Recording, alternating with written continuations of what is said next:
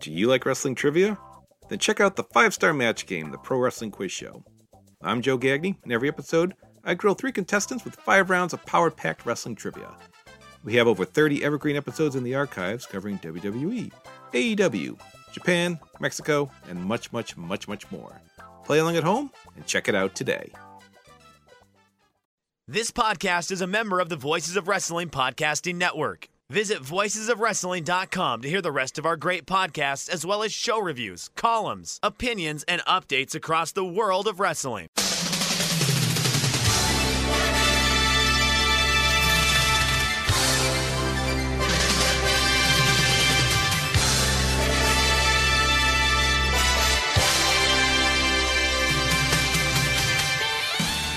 Hello everybody and welcome to the Super J Cast. Yes, it's us. We're back again. I'm Joel, joined by David McDonald. It is Saturday 17th of December 2022.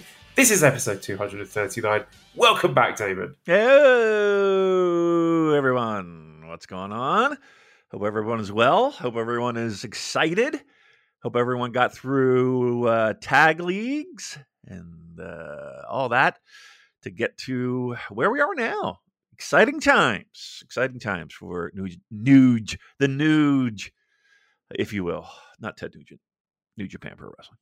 I wasn't expecting you to throw it back to me so quickly. I've got some bad news, actually. So, well, you might think this is good news. We no longer need to do this podcast, David, because a friend of the show on our Discord, Andrew, decided to log into one of these artificial intelligence websites and get them to write an episode of the Super J Cast, and I've sent it to you on WhatsApp. We could read it. Let's role play it. Okay. And I guarantee it's better than the shit we usually come out with. It probably is. Oh, God. Right, you got it ready? Yeah, I got it right here. So this is the AI generated episode of the Super J Cast. Okay, so here we go. Hey, David, welcome to the Super J Cast, the number one podcast for all things New Japan Pro Wrestling. Hey, Joel. Thanks for having me. I'm the fucking... I created this thing. It's always a great time to talk about New Japan Pro Wrestling, or excuse me, NJPW, and all the amazing wrestlers they have. I mean, already it's better than the intro I usually do, because they've actually mentioned the fact that we're talking about New Japan Pro Wrestling, but I will continue. That's right. And speaking of amazing wrestlers, today we're going to be discussing a very important topic. What's that, Joel? The size of their willies. Wait, it says parenthesis, Damon laughs. And I did. Size of their willies. Oh boy, here we go. So Joel, which NJPW wrestler do you think has the biggest willy? Well, I've heard some rumors about Great-O-Khan, but I don't know if they're true. What about you, David? Oh, I got to load another one. I've also heard some things about Great-O-Khan, but I don't think we should be discussing the size of anyone's private parts on this podcast. Obviously never listened to the show before. You're right, David. Let's just stick to discussing the wrestling and leave the personal stuff out of it. This bot stinks. Agreed. So moving on from that topic, let's talk about the upcoming NJPW events and which wrestlers we're looking forward to seeing in action. Ugh. So that's the end of the AI-generated script. But, I mean, when the thing popped up about discussing the size of their willies, I was convinced that was an actual transcript from an episode we've done. Because I'm sure we've discussed that several times in the past. Without question. But, yeah. I mean, listen, it's a computer-generated thing, so it's not going to be perfect. But I think they we were in the ballpark. It started out like, okay, great. Yeah, we're talking about dicks. Yeah, absolutely. That's us. We're the Dick Podcast. I'm sure people have called us that before as well. Well, I still think back fondly to the working titles that your missus was thinking that we could do at the start. The fuckheads. I think that was one of them. Yeah. Eating Jushin like his asshole. That was another one. I really rolls off the tongue. Yeah, I still like that. I have a soft spot in my heart for that one. Eating Jushin Lager's asshole. Imagine that on the t-shirts. Imagine Kevin Kelly popping on that one. Giving us a shout out, Wrestle Kingdom. The boys from Eating Jushin like his asshole. They're watching for sure. They'll be talking about it this week. Oh, well, we're back. We just slide right in. It's like riding a bike, Joe. So like you don't miss a beat. Well, I would like to thank our guest host who did a fucking tremendous job. Yeah. Even if I say so myself. So that was Lawrence and Evelyn. There was Mike and Tracy. Yep. John and Elliot, and Booze and J. Michael. Just fantastic stuff. Maybe very self-conscious about actually coming back on the show because I was thinking, fuck, they're all better than me. But you're back. We're back and you're stuck with us.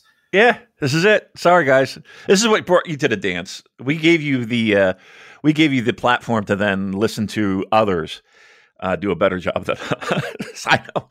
I swear, I listened to the first one. It was the couple from Montreal, right? Oh, they're so funny and great, and I just love them. I swear I got to meet them someday. We got to meet them someday because they're just they're professional. Like it just sounded like a professional show, whereas we just sound like two fucking idiots that just happened to buy some microphones. We've got a producer. Why don't we have a producer? We do. We have Dan, but yeah. He's an editor. He's not a producer. That's a good point. Yeah. No disrespect to Dan, of course, but yeah, it just sounded professional and it sounded like a quality broadcast, like people who knew how to do a show. You know, they knew how to do a fucking show, and you could tell the chemistry. Thank God they have chemistry; they're together. And yeah, they were great. And Booze was always great. Fucking amazing job. And the dads were great. And who were the people in the middle? Who am I missing? The other couple. Right? We have Mike and Tracy.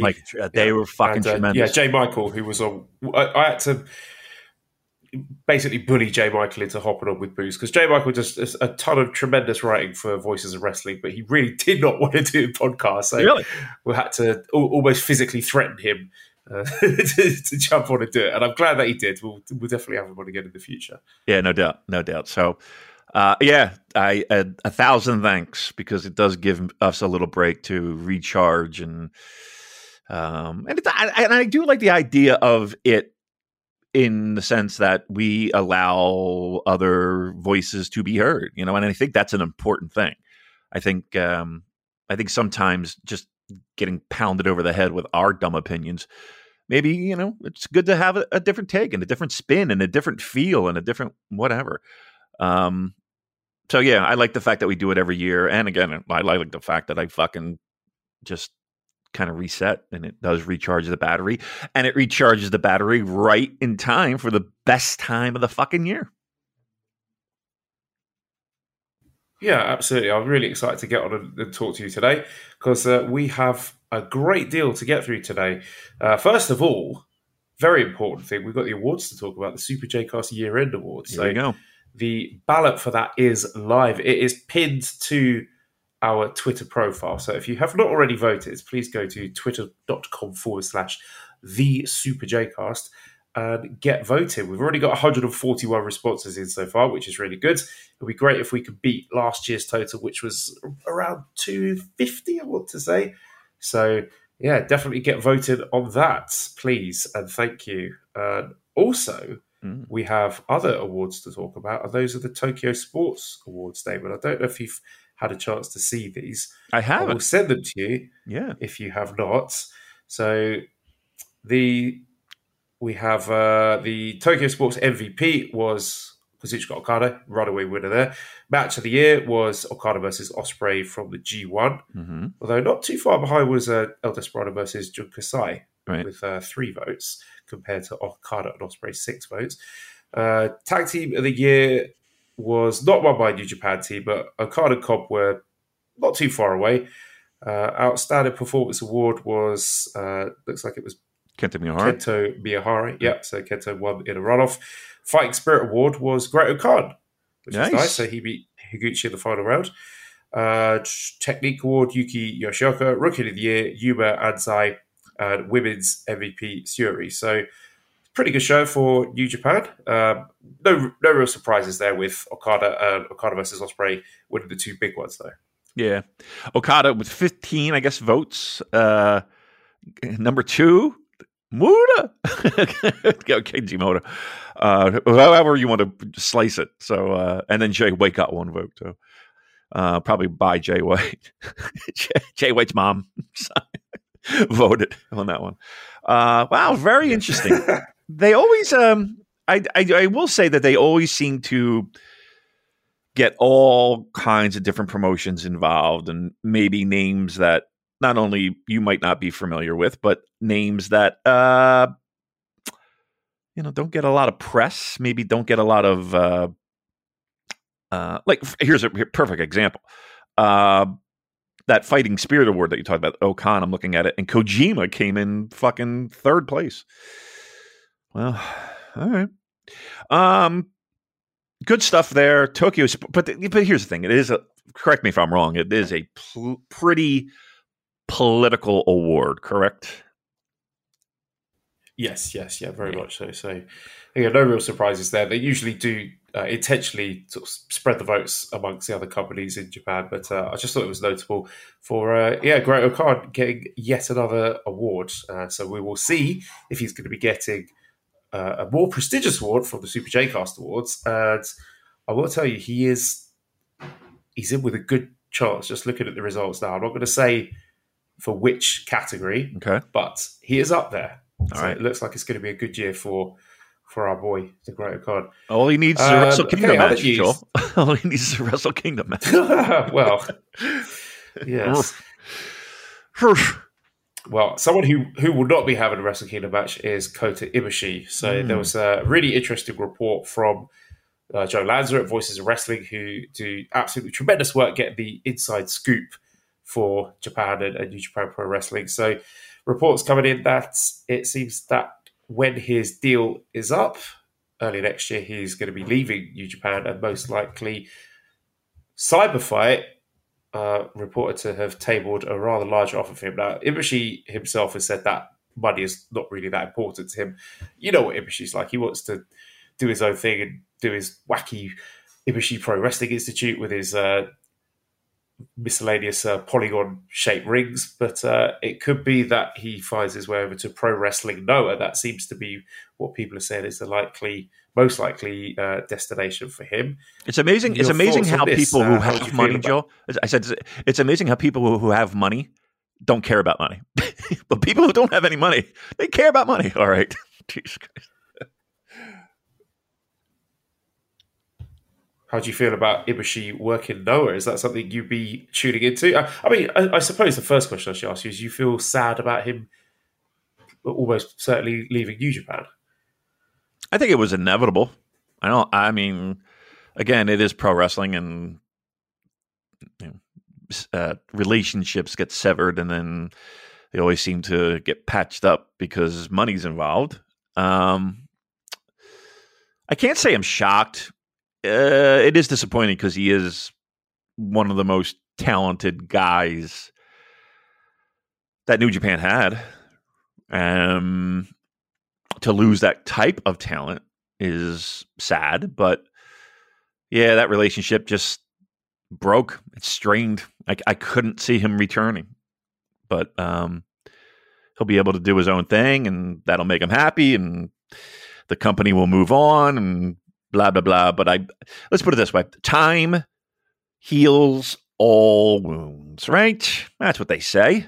So I'm thinking, I don't want to be surprised in the future we see him again, but not in the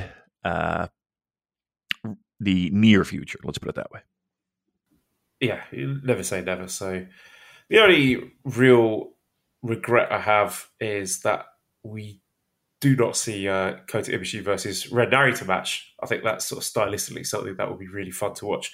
I would like to see Ibushi pop up in AEW. I don't know if that's something he'd be interested in, but just think it will be fun just to see everyone losing their minds on Twitter for a start. And I still think there's unfinished business there with Kenny Omega.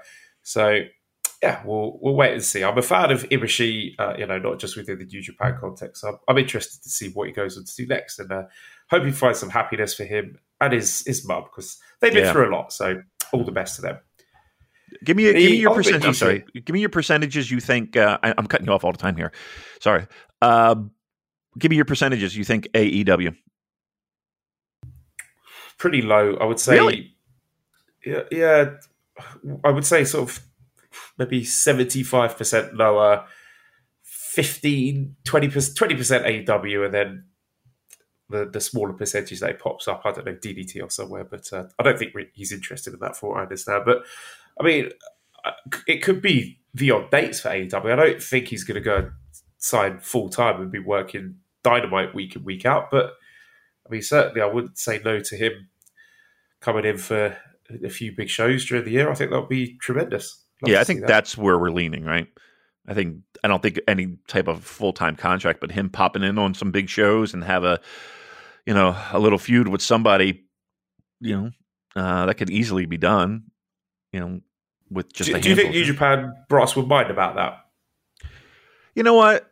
Here's the thing, and this kind of encompasses a lot of what's going on in pro wrestling and everybody getting all fucking flustered and getting on Twitter and being shocked that, Michael Cole said Bullet Club, so now there's an alliance, and Suzuki was training with this guy, so now there's an alliance, and pro wrestling's in a weird state in the sense that the days of you could never mention this or you could never be shown in a photo with that person, or I think that's all fucking gone.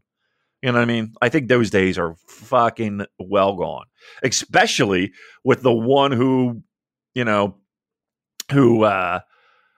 of started that trend, Vince, no longer in the picture. So, I don't think. Well, I think for now, apparently he wants back in. He wants. There's a big difference between wanting. He never not wanted to be back in. It's Vince fucking McMahon. What do you think he's doing with his time right now? He's going out of his mind. He masturbates 3 times a day at least, just out of sheer boredom. He wants to get back in. He wants to get back in, of course. But I think, like I said, in this day and age, we should expect that and not lose our minds thinking that, it means that there's going to be some type of working relationship. So to answer your question, do I think New Japan would be upset if AEW worked stuff with Kota? No, I really don't. I don't think they would give a fuck. Now, that doesn't mean that a Forbidden Door show is going to feature him. I wouldn't go so far as to say that.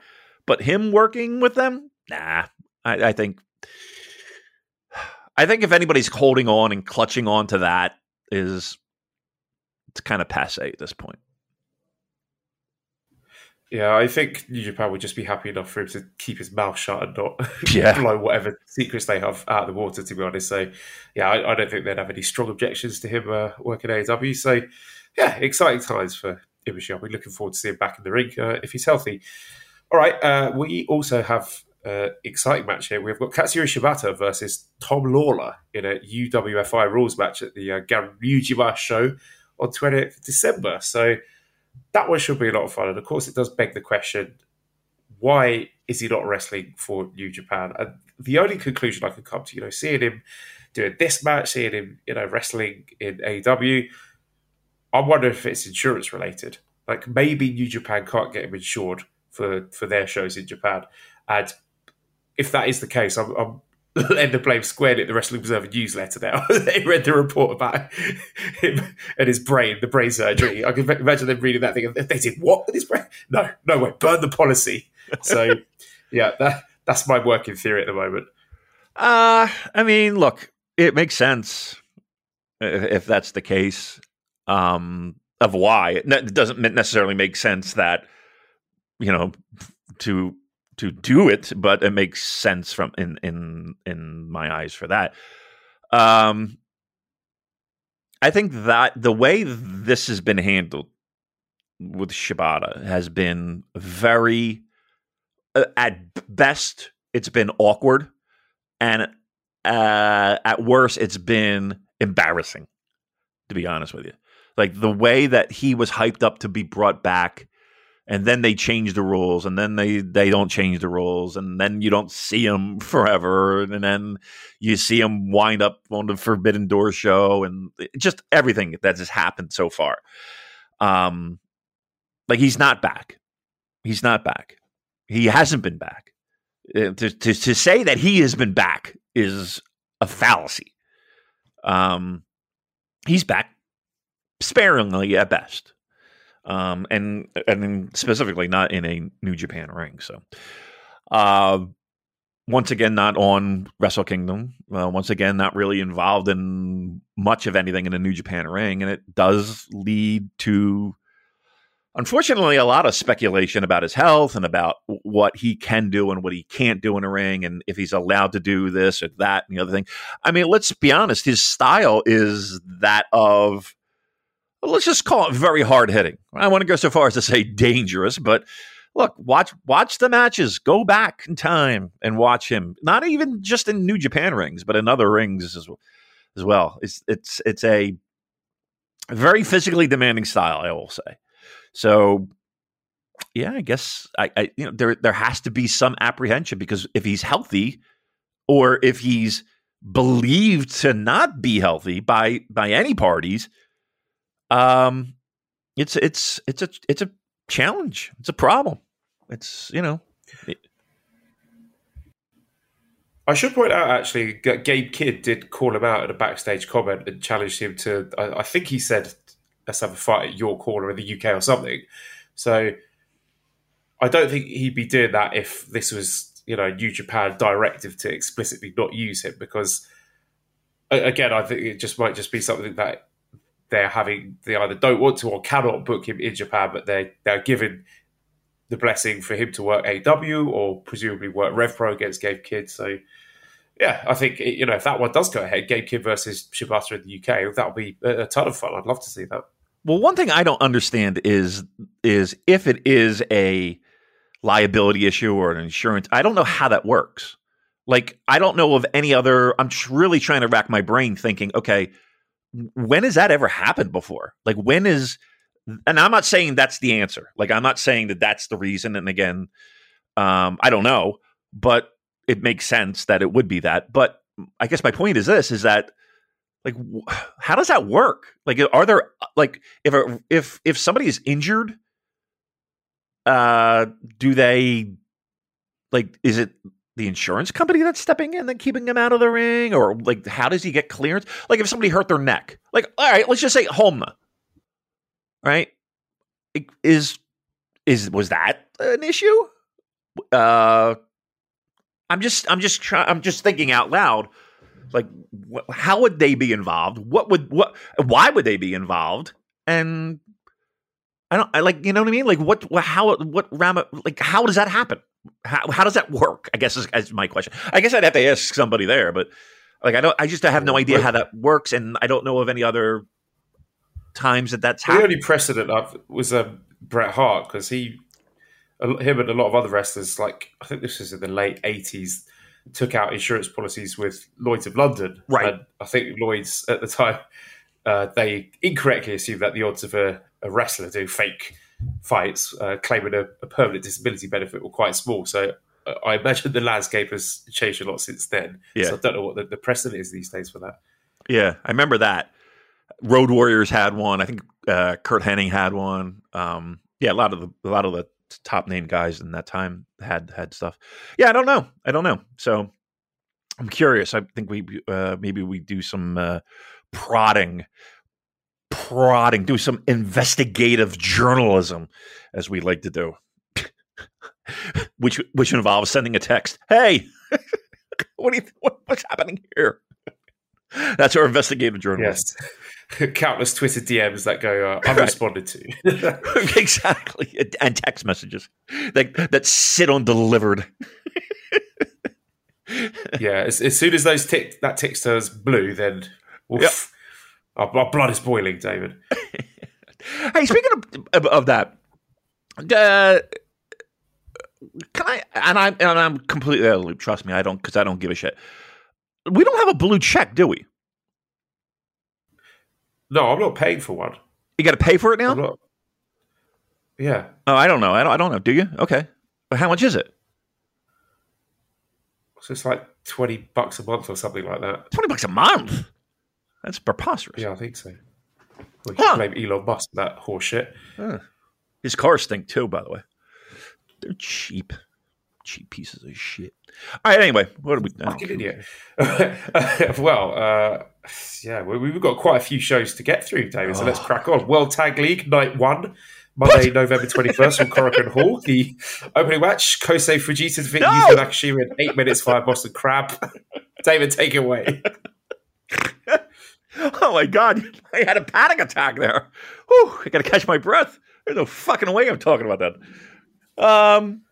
What did you think overall? Anything stand out? Yeah, Tag League. Anything stand out for you?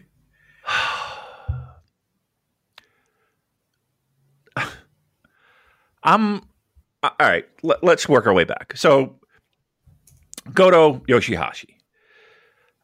I've got all that very carefully weaved into our Wrestle Kingdom card preview. Okay. Well, let me we're going to be talking about that. Okay. Well, let me just say, I'll give you my overall thoughts. It was okay. I don't think that there was anything that you really needed to go out of your way to watch. I thought I was disappointed in the sense that with a lot of new faces, I thought we would have maybe a little bit more juice. And I don't mean Robinson. And I just kind of felt flat on it. I don't really... Again, it was okay. There was nothing that was terrible. But to me, this was like... This felt to me like World Tag League. And thank God I'm off. Because I had to come up with takes. And I had none. That's what I thought. Yeah, I think Booze and J. Michael did a tremendous job breaking it down in excruciating detail, in a good way, last week. So I don't feel the need to rehash ice cold takes on the Tag League. But it was nice to see a lot of fresh new faces, Damon. Yes. That's not the only fresh thing we've got about these parts, because we've also got the delicious food from our friends over at HelloFresh. You know what? We've been away for a couple weeks, and you and your segues, perfect. You haven't missed a beat. You're right there, giving us the information that we need and I need to be able to go back into my WhatsApp and go to our Google Drive to be able to bring up the copy for HelloFresh. And really, I really don't even need it at this point. Why? Because it is the America's #1 meal kit, right? With HelloFresh, you get farm fresh, pre-portioned ingredients. Seasonal recipes delivered right to your doorstep. My goodness, what a great service that is. Skip trips to the grocery store. Count on HelloFresh to make some home cooking easy, fun, and affordable. That's why it's America's #1 meal kit. Now, HelloFresh is now offering, for those of you who partake, vegan recipes on the menu every week. So, if you are a vegan, you're in luck. So it's made without animal products of any kind, like dairy, meat, eggs, honey. Enjoy meals like sweet chili tofu bowls or spicy coconut curry stir fry. So you're in luck. Ooh, yum, yum. Now we're talking, right? HelloFresh works with your ever-changing schedule. Plans are flexible, and you can choose your meals for the week, update your preferences, or change your delivery day, all in the HelloFresh app. So, man, I'm telling you, you got it made in the shade. Here's what I want you to do. Go to HelloFresh.com/VOW65. Well, they're changing it all over the place. Jeez Louise. Now it's HelloFresh 65. Okay. So again, HelloFresh.com/VOW, Voices of Wrestling, VOW65, and use code VOW65 for, take a guess, 65% off, plus free shipping. That's pretty awesome. Once again, HelloFresh.com/VOW65. Use VOW65 for 65% off, plus free shipping. I can't stress it enough. What a great service. We use it here at home, and I think you should too. HelloFresh, holidays easy, holidays stressful. No longer. Well, it's easy because HelloFresh is there, delivering fresh meals to your doorstep. Once again, HelloFresh.com/VOW65. Use the code VOW65 for 65% off, plus free shipping. It's a Christmas miracle with HelloFresh. I've just cooked a delicious HelloFresh meal. It's so yummy. I'm licking the plate clean. Listen to it. That's me licking the plate because it's so yummy. All right. Joe Gagney from the Joe Gagney from the 5-Star Match Game Voices Wrestling says, should World Tag League and this Junior Tag League run concurrently in the future, or should they be held at different times of the year? I think most people quite like them being at the same time because it's easy to ignore both of them in one shot. It makes it convenient and fun. I don't mind it. I kind of like it together because at the very least, you have matches that technically mean something. Points are to be had. So, I don't mind them being together. I actually prefer being together. Yeah, likewise. I think they were sort of different enough for it to feel different on alternating nights. They each had a distinct flavour. I swear I'm not segueing into another HelloFresh. Why do HelloFresh? Let's do another one. I like it so much. Let's do two. All right, let's crack on there. So we have two shows coming up. We've got Road to the Tokyo Dome on Thursday, December 22nd and Friday, December 23rd at Korakuen Hall. So notable things from the Thursday show here. We have 4 consecutive singles matches between members of United Empire and Young Lions, which is quite interesting. And the main event of that first night is Yo, Tanahashi and Okada against Doki, Lance Archer, Minoru Suzuki. No sign of Okada's Wrestle Kingdom main event opponent there, but we'll get to him. And then on Friday, December 23rd, our main event is going to be an emotional one. So we have the Suzuki-gun final match. Taka Michinoku, El Desperado, Lance Archer, Minoru Suzuki versus Doki, Yoshinobu Kanemaru, Taichi, and Zack Sabre Jr. So it is an intra-Suzuki-gun affair for the final match here. So we're going to finish up, presumably, with the snow falling on Suzuki-gun, as they call it a day.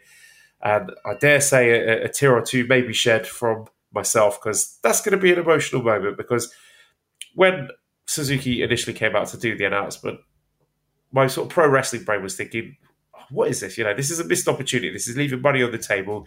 You've got to make an angle out of this. Have someone beat up Suzuki for leadership of the faction. But then I saw this announcement. I thought, you know what? That's going to be a lovely moment. That's going to be memorable. Now, they might still turn that into an angle. And, even if they do sort of go ahead with the amicable breakup of the faction, they could still do an angle with the remaining members at Union Dash. I mean, there's plenty of opportunity for that. So I quite like the way that they've done it. So, I mean, of course, we'll have to wait and see what the show is like, but it's going to be very, very sad, because I love Suzuki-gun. I think they've been one of the most entertaining factions in recent years. And people have written in about this. So Louis says, why does New Japan take nice things away from us? Suzuki-gun is gone. It will always be Ichiban.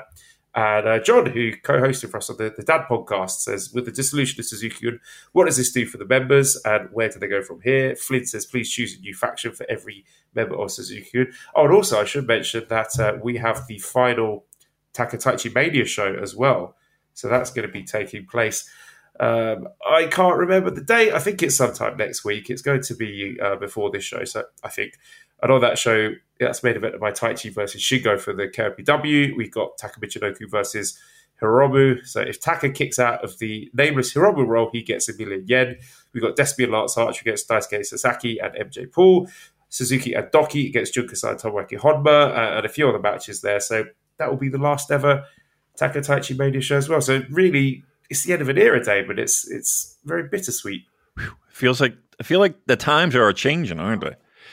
When you talk about that faction, when they were running roughshod over Noah, I'll be honest with you, I wasn't the biggest fan in the sense of they felt like they were just, running roughshod over Noah, and they never really, to me, it didn't feel like they got their due from the Noah. We'll call them baby faces. They come back. They re-debut at one of the Dash shows. That was pretty fun, having them storm out and kick everyone's ass and take names, and that was good.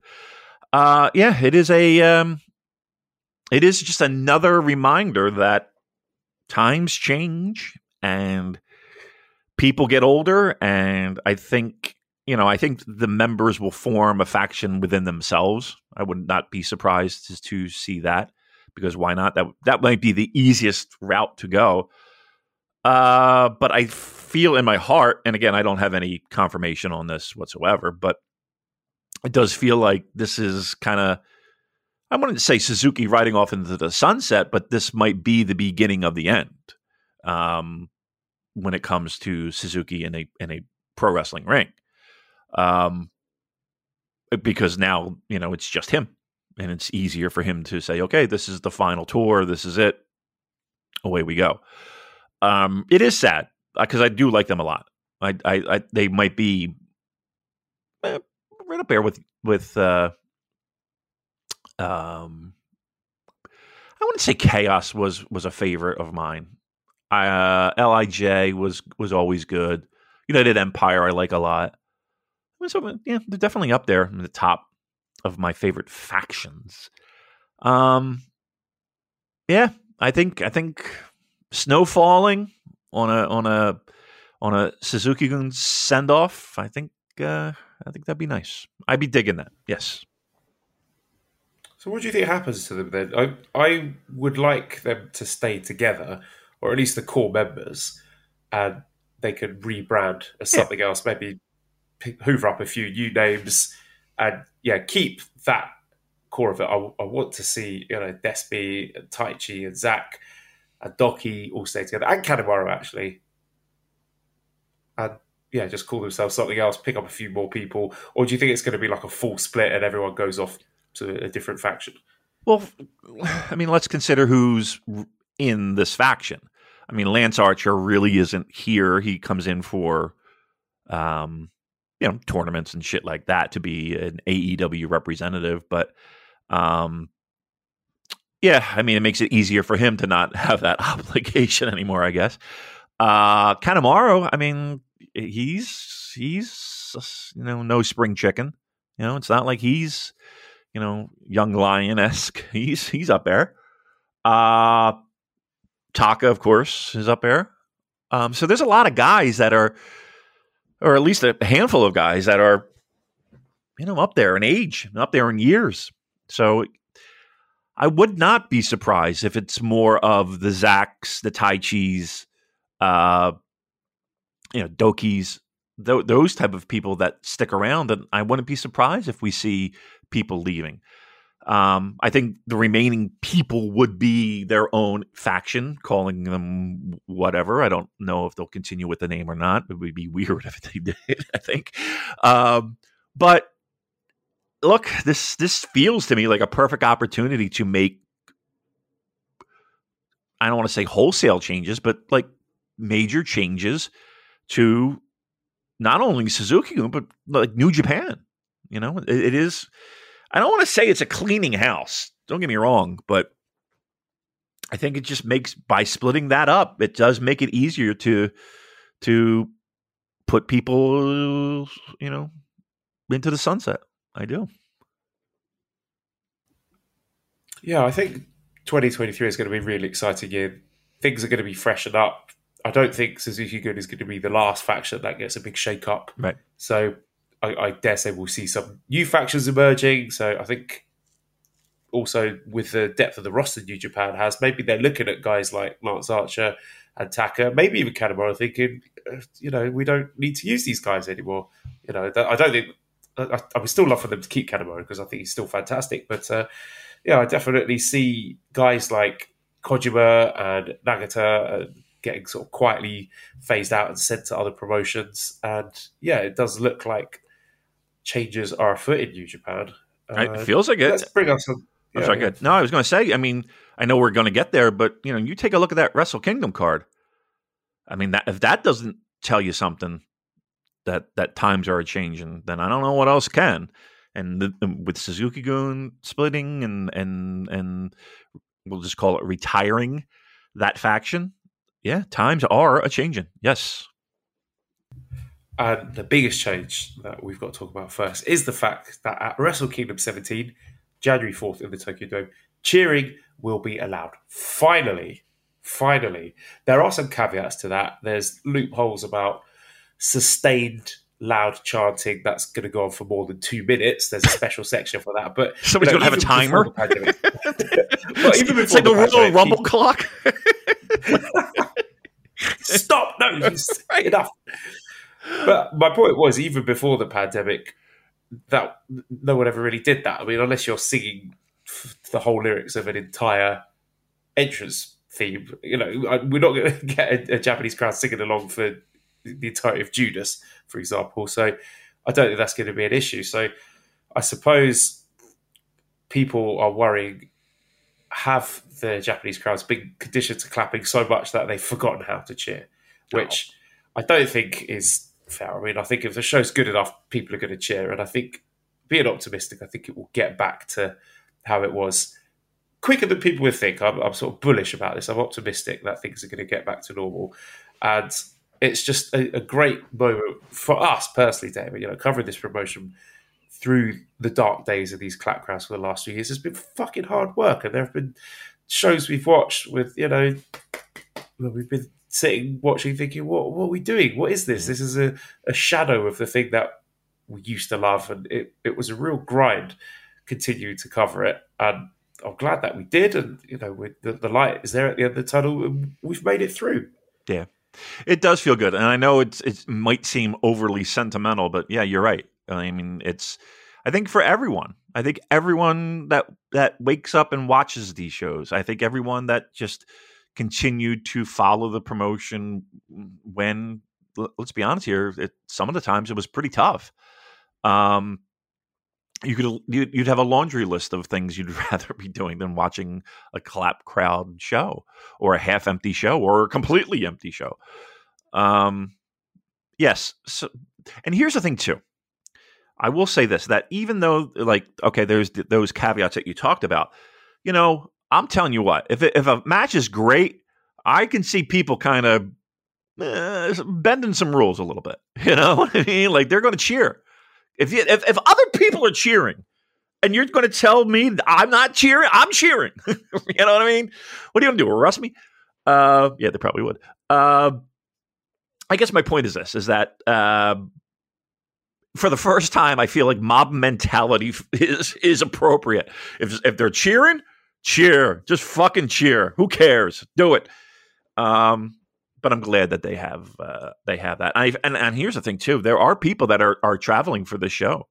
There are people that are going to this show, and I feel good for them in the sense that I would hate to have somebody to go over there, especially somebody who's not accustomed to it. You know what I mean? Like to go over from England or go over from Spain or go over from the United States or Canada. And okay, now I can't cheer, I know it seems somewhat selfish, but I don't know. It feels good, and it will feel good when you hear it and you feel it, and you're watching that Dome show and you're into it along with them. So yes, good times are ahead. Good times are ahead. 123 says, looking back at New Japan last year, where there were small crowds, not a lot of foreigners, did you ever think we would get to times like this where things seem to be great again? I mean, we're not back. We're not back to the peak of how things were in the sort of 2018, 2019 era. And I don't know if we'll get there. I mean, I feel a number of factors, not least AEW just basically gobbling up most of New Japan's Western market share, means I'm skeptical whether or not they will get back to those great heights. But I think they'll get close. I think this is the start. I mean, look, if you're going to put on a match or you're going to put on a show that a Western audience is going to be able to sink their teeth into, this is we got some matches that people that can again sink their teeth into and are excited for, and there's a buzz about. So this is a good start. I'll take this any day of the week. It helps. It'll help.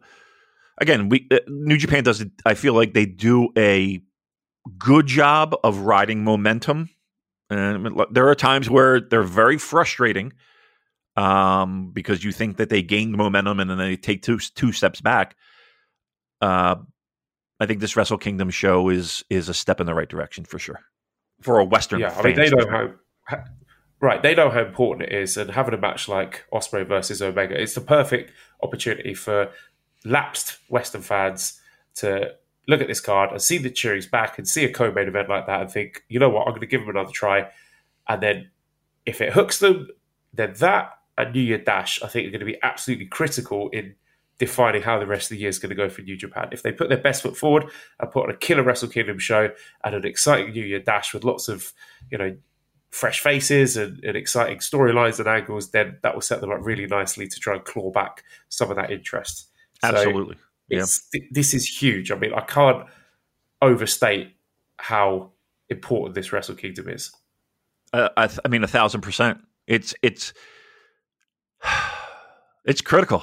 This is a very important show for many reasons, and not the least of which being getting that Western audience that may have fallen off re-engaged. Now, the difficult thing is, I'm not worried about Will Ospreay and Kenny Omega putting on a banger of a match. Not worried about that at all.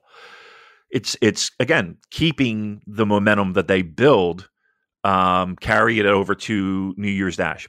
What does that mean? Well, to me, that means we need an angle. We need something to occur to say, okay, we need to tune in, tomorrow for Dash, and then Dash. Like, we gotta keep that momentum. That's the only thing that I have concerns with, is keeping that momentum. We just can't have a match and then that be it. Right, and that's what New Japan has been the last 3 years. That a promotion that you parachute in for a big match and then you dip out again. You don't come back for 6 months. 1,000%.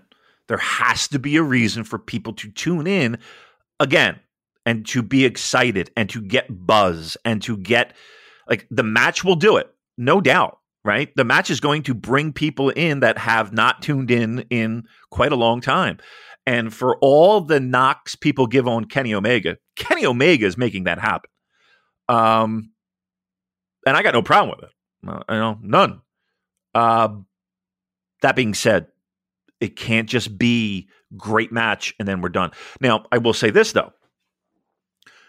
Kenny and Okada was a match that, and maybe times are different. Maybe the world has changed. But that match alone, and again, the feud, the build, the chase for Kenny with the title, all of that aside, because I think that does play a little bit of a factor. But that match at the Dome, that Meltzer was, I think that was the first time he did the 6 stars thing or whatever the fuck. That created such a buzz that one match brought so many people in for the ride for New Japan. Now, again, to me, those are casual New Japan fans.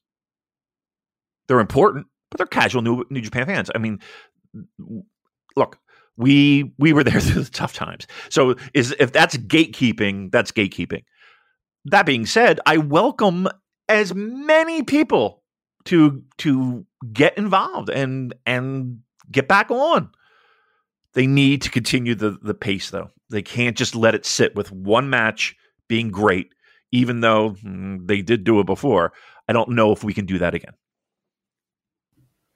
I'm not welcoming people back. I'm firmly keeping the gates locked. I'm only allowing people to return once they've answered a quiz about the lineage of the Never 6-man titles over the last 3 years. Perfect. Just to prove that they're proper fans. I would feel that. All right, let's get into the card then. So, again, I'm not going to go too in-depth with it. I'm going to use the card to sort of piggyback other talking points. Okay. We will have our full Wrestle Kingdom preview show next week. But Hopefully. I'd just like to have quick thoughts on the show and the matches as we go through. So, first, we have 3 dark matches. So, pre-show, the opening match 1 with a 3-minute limit exhibition match is Ryohei Oiwa against the debuting Oleg Boltin, or Boltin Oleg, as he looks like he's going by now. So this is a guy who is a Kazakh amateur wrestler. He finished 5th at the Worlds in September at 125 kilograms in freestyle after losing to an Olympic silver medalist. He had an injured knee at the time, actually. So very, very hot prospect, Oleg Boltin. Very excited to see this guy in action. Yeah, I mean, we're talking about legit pro, or I mean, and they put in air quotes, pro wrestler. Yeah, from what I understand, this dude is a beast. like he's going to throw some kids around. That's for sure. And we'll see. Maybe he doesn't make a huge, flashy, impactful start because New Japan likes to take their fucking time. But well, you say that, David. But I mean, there's this new directive from Bushiroad that they announced at their meeting that they really going to try to accelerate the process of these young guys coming back. And Oleg he's 29. He's not a kid by any means, but he looks like a beast. I mean, he looks like the sort of guy who's grown up in the mountains wrestling bears. So he is a guy that I want to see in action as soon as possible. I want him to see in the singlet, suplexing people out of their fucking boots. That's what I want from Oleg Boltin. Don't necessarily think we're going to see that in a 3-minute exhibition match, but excited to see him in the ring nonetheless. Yeah, let's start somewhere, right? And it's a big show. That's a hell of a debut. So yeah, that's to me that's very exciting. I'm digging that. All right, so opening match 2 is the KOPW 2023 Right to Challenge New Japan Rambo. So the KOPW 2022, as I mentioned earlier, will be concluded. It is this Monday, December 19th at Takataichi Mania. So that will be Shingo versus Taichi. I'm just checking what the stipulation is. I think it's a lumberjack with Texas deathmatch pinfall. So you got to pin your opponent and keep them down for 10 count. Something like that. Okay. But, so we don't know who is going to come in. I mean, of course, the KOPW is retired or vacated at the end of each year. So whoever wins that will be the 2022 champ, and then the 2023 provisional champ will be opened up with this Rambo. And this could be a really good one because there's a lot of names who are not on the main card of Wrestle Kingdom. We're looking at guys like Shingo and Taichi, as I mentioned, Kenta, Ishii, Great-O-Khan, Jeff Cobb, Evil, El Phantasmo, even the guys who came to the G1 like Jonah, Tom Lawler. So I do want to give New Japan praise for not just trying to crowbar everyone onto the main card with a bunch of multi-man matches. So whilst there are some people on the main card that I don't really want to see on the main cards, I respect the fact that they've made decisions and think, no, these are the guys we want to showcase. The rest of you, sorry, you go into the Rambo. Yeah. I'm a little bit more, dare I say, disappointed that there are a ton of people that I would much rather see in a tag, singles match, what have you, a little bit more prominent role than the Rumble.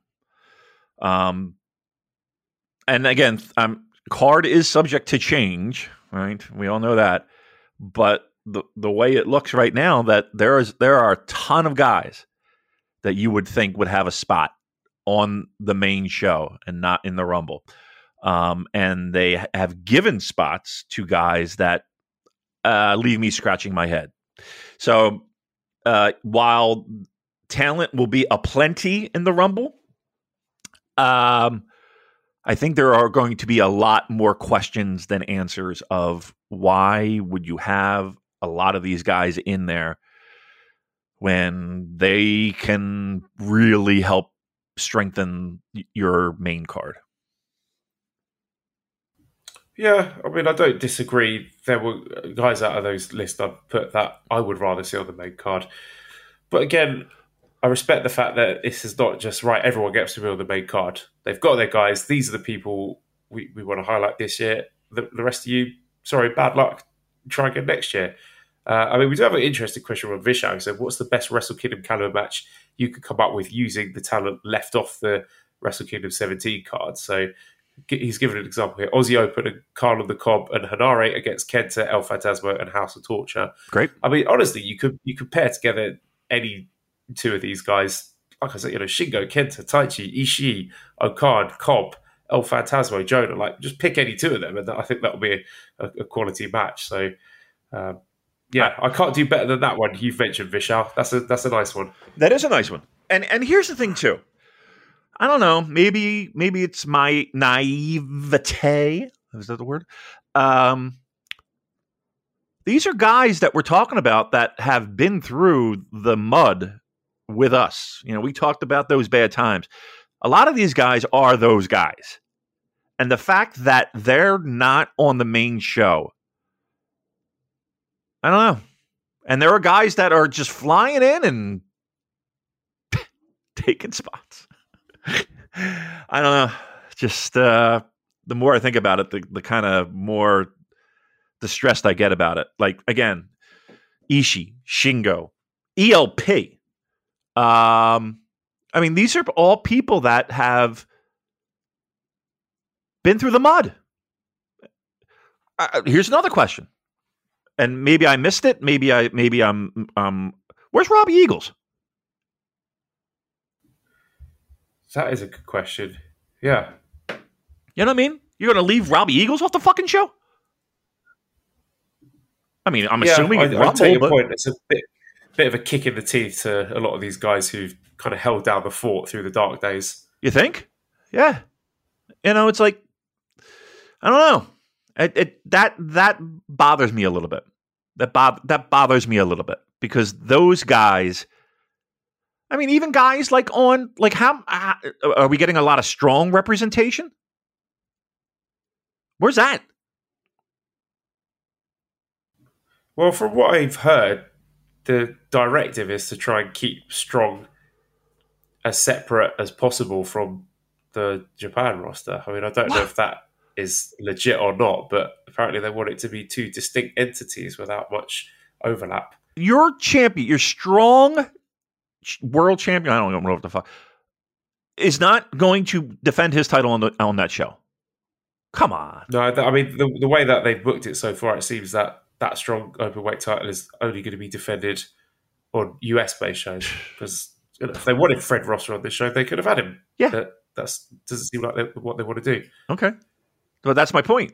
Like, those type of decisions bother me. Like, I don't know. I just, you couldn't. How much do you think it would mean to him to defend that title on that fucking Dome show in a 6-minute match or a 10-minute match? Yeah, I mean, we've already got on the main card. In the main card, we've got 9 matches, and if I'm not mistaken, 8 of them are title matches. So, if we start trying to get everyone on there, all right. I mean, I get it. Start taking time away from people. I mean, there's only one match really on this main card that I would happily swap for a Fred Rosser strong title defense, but we all know what that is. We're going to save our energy for that one. Okay. Okay. So the third match from the pre-show is going to be a Antonio Inoki Memorial 6-man tag match. So that'll be Yuji Nagata, Satoshi Kojima, Togi Makabe against Tiger Mask, Minoru Suzuki, and Tatsumi Fujinami. So all the dads getting involved there. Also worth pointing out here that the Flying Tigers team of Robbie Eagles and Tiger Mask is no more. They've decided to go their separate ways, which is very sad. But there we go. We're going to see these 6 old dudes mixing it up, and I'm sure that'll be a lot of fun. Yeah, nostalgia. We're all these guys. I mean, Fujinami. My God, how important was he during the 80s with Inoki and being kind of like the understudy? And you got Tiger Mask in there, and obviously it's not Sayama, but to have that part of New Japan's history involved in the match, and yeah, I think it's going to be a feel good match and a nostalgia checkbox. So I'm actually kind of into that. I think they'll do that justice. So on to the main card there, the first match. This is the perfect opening match for Wrestle Kingdom, exactly what I want to see. IWGP Junior Heavyweight Tag Team Championship match. So the challengers, the winners of Super Junior Tag League, Lio Rush and Yo, challenging the champions, the team of Francesco Akira and TJP, Catch 2-2.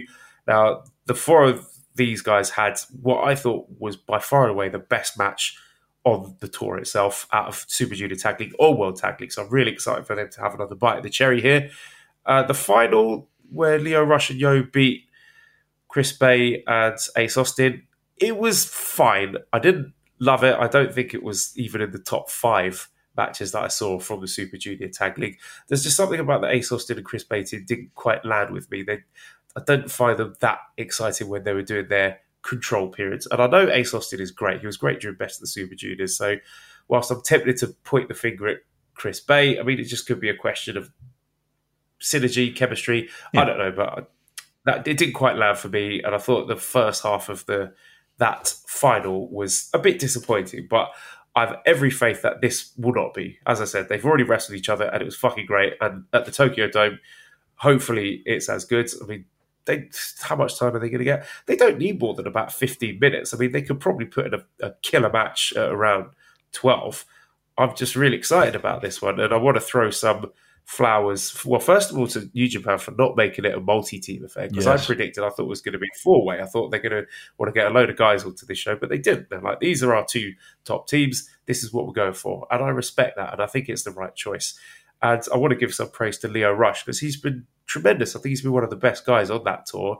And people give him a lot of stick about, he retires all the time, he's unreliable. But every time he set foot in the New Japan ring, whether it has been on empty arena strong shows or whether it's been Super Junior Tag League shows in the middle of nowhere, he always gives 100%, and he's injected new life into Yo.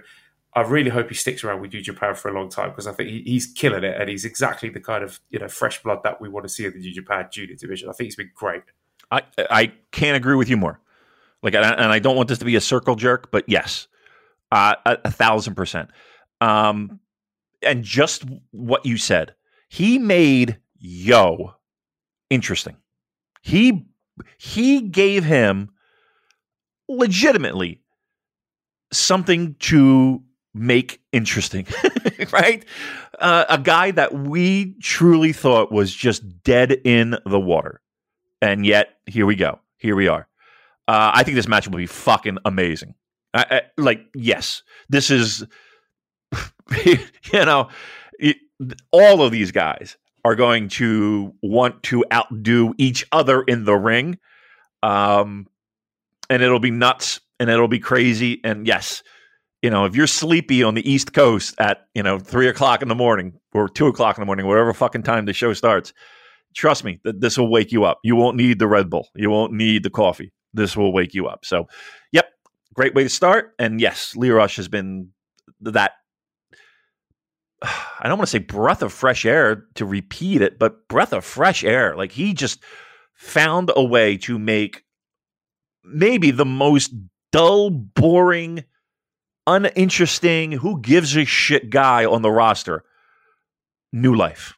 And the tournament and the division, like the way he speaks and the way he carries himself, like it's death or glory for him. Like it means the world to him that he wins this Super Junior Tag League tournament, which, for the past few years has been like, oh, okay, Roppongi 3KF won again, great.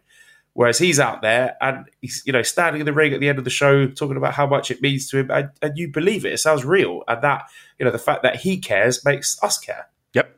Authenticity. Yep. Absolutely.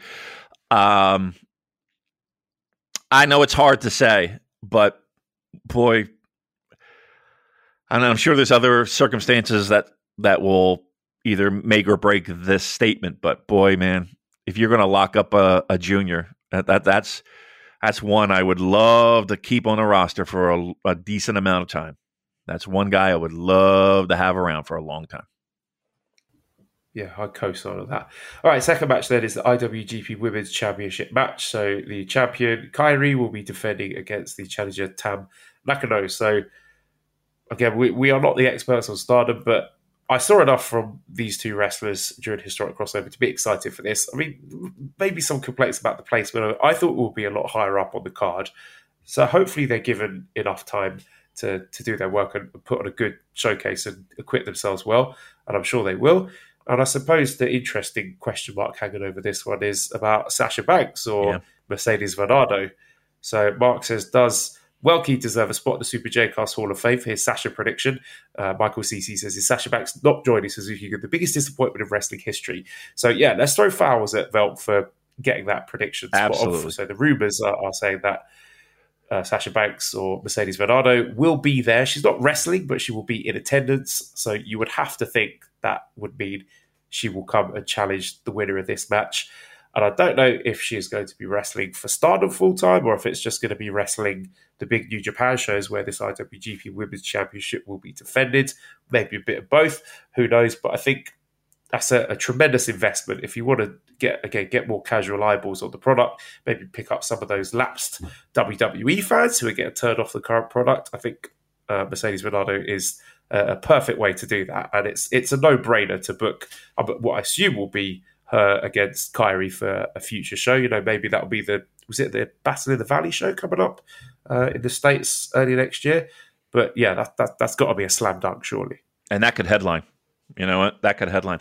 You know, I was sitting here throwing flowers at Kenny Omega, you know, and terrible job by me because she deserves just as many flowers, it feels like. The buzz and the excitement and the fact that people are kind of wondering how this is all going to play out is also super important for a Western audience. Honestly, you know, I don't know if Twitter is the right barometer to use, but you know, I can't think of another person aside from Kenny that generates enough as much interest, and as many passionate fans. I think it's an unbelievable moment for New Japan to be able to capitalize on that. Again, we need to keep the momentum. We need to keep that going. And I think, you know, she's not wrestling. That's definite. But, you know, being involved in an angle, being involved in a challenge, being involved in something. And you know Kevin Kelly's going to get that over like a motherfucker, you know, and it'll be a moment that will be shared online. Hopefully those copyright strikes, you know, we won't have problems with copyright infringement because guess what, New Japan? That fucking shit's going to get shared everywhere. And that's what you need and want. So get the goons to have them pipe down, you know, searching the internet for videos and GIFs. Relax. Hold off on the trigger button there, pal. Just fucking hold off because that will be shared and buzz will be generated if dopes don't get involved. The third match will be the IWGP Tag Team Championship match. So the challengers, the winner of the World Tag League, Bishamon, Yoshihashi, and Hiroki Goto will take on the champions, FTR, Cash Wheeler, and Dax Harwood in their third defense.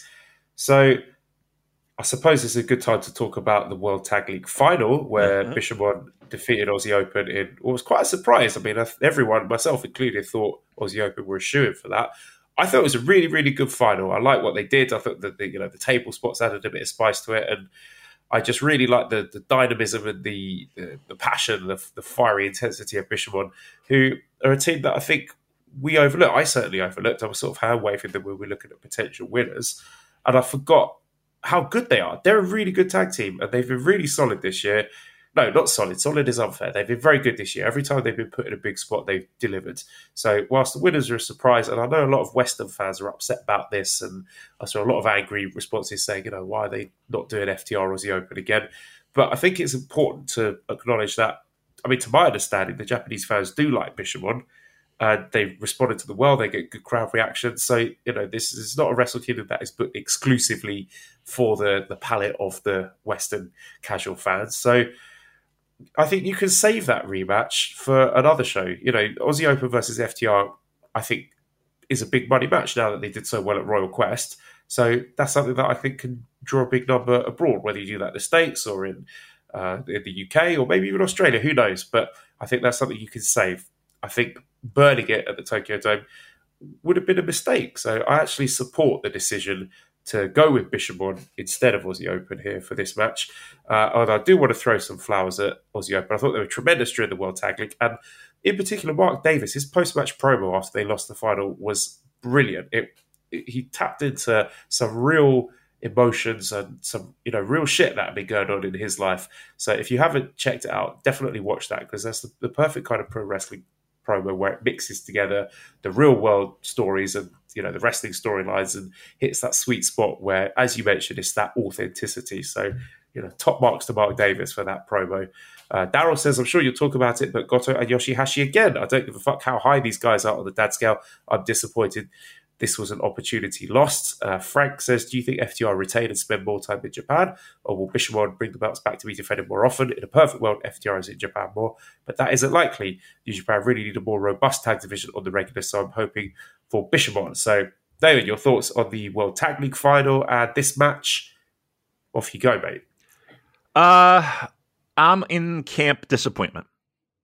While I do agree with the fact that Yoshihashi and Goto are a perfectly fine, better than average tag team, the idea of your biggest show of the year, where eyeballs are going to be, and not having that match with Aussie Open and FTR, does feel like a missed opportunity. Now, with that being said, we'll have a tag match where I think I would be shocked if FTR walk out of there with the titles. I would be shocked. So now we're looking at a potential rematch.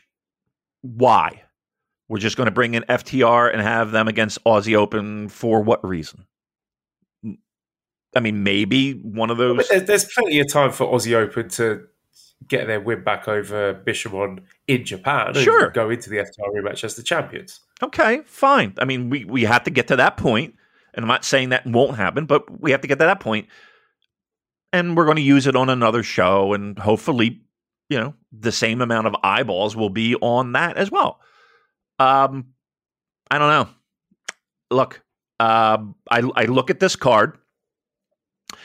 And yes, maybe it is me and the idea of having this epic tag match on a dome show that a lot of people are going to be watching, as opposed to Yoshihashi and Hiroki Goto.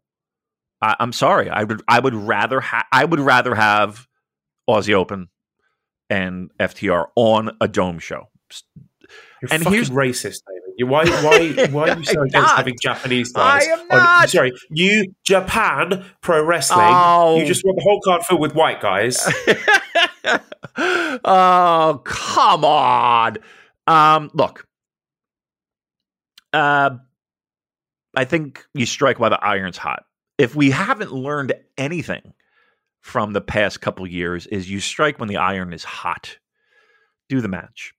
Who cares? Do the match. It'll be a great match. And I'm not saying that Goto and Yoshihashi won't have a great match. I'm not saying that at all. But you go down this fucking again, I hate to keep beating a dead horse, but I look at the fucking Rumble and I'm like, okay, I'd rather have fucking, I don't know, something else, somebody else in that Rumble in this. I don't know. Look, I would rather. I'm repeating myself. You know what I think. That's that. Well, okay. Let me sell it to you this way. So we know FTR like to have these big, epic main event grudge match style classics. These sort of 30-minute things that we do with guys like Young Bucks or Briscoes, whatever, where there's loads of blood and gimmicks and weapons, and they're kicking out of each other's finishers and all this melodrama. So how excited are you at the likelihood of Dax Harwood, who's building his Wrestler of the Year case, tapping out to the butterfly lock after a completely heatless, functional 9-minute match. Right. I mean, I'm imagining them backstage, trying to lay it out with Bishamon saying, okay, and then we'll get the chairs out, and you could, throw me through a ladder. And then smash Dax through, 4 tables stacked on top of each other. Goto and Yoshihashi just sort of staring at them blankly, being like, how about we do the Sushi Zanbai pose, Shotenkai, GTR finish. Okay, let's go home. Right. That's exactly what we're asking Marty Asami if he'll blade for them. Right. Yeah. You're right. And you know what? Let's be honest here, too. It probably wouldn't get the time that it would need. Not that it would need, but that you would want, right? So that's one thing where I would be like, okay, let's give it, it's Yoshihashi and Goto. I don't know. It could have been worse, David. It could have been Good Brothers wrestling. Oh, God, yes. So thankful for small mercies. All right, the fourth match then. This is a 15-minute time limit. The New Japan NJPW World TV Championship Tournament final. Ren Narita versus Zack Sabre Jr. I mean, we've talked about a ton about this tournament, this title, Ren Narita on previous shows. I'm tremendously excited for this match. I think it's going to be something that has the potential to steal the show. I mean, co-main event notwithstanding. For this one, I mean, the winner, I will save my picks for when we do our full preview show. I'm leaning towards Ren, but I just think it's really exciting for a guy like Ren Narita to be having what I think is a pretty big singles match on this card, where a lot of other more experienced, more prominent wrestlers have not made the cut, which is, proof of concept of this push that they're doing for the younger guys and trying to accelerate their progress. So this one I'm circling as one of my most anticipated matches. Absolutely. Yep. And like I said, the times are changing, and this is proof of that. This is what we've been talking about. Yep. This is a nice bright light, nice big spotlight. And yeah, even if he doesn't win the title, I think his performance and they'll make him look strong. And here's the thing too, you're guaranteed something new, whether it's Zach with a singles title or Ren, getting his big win.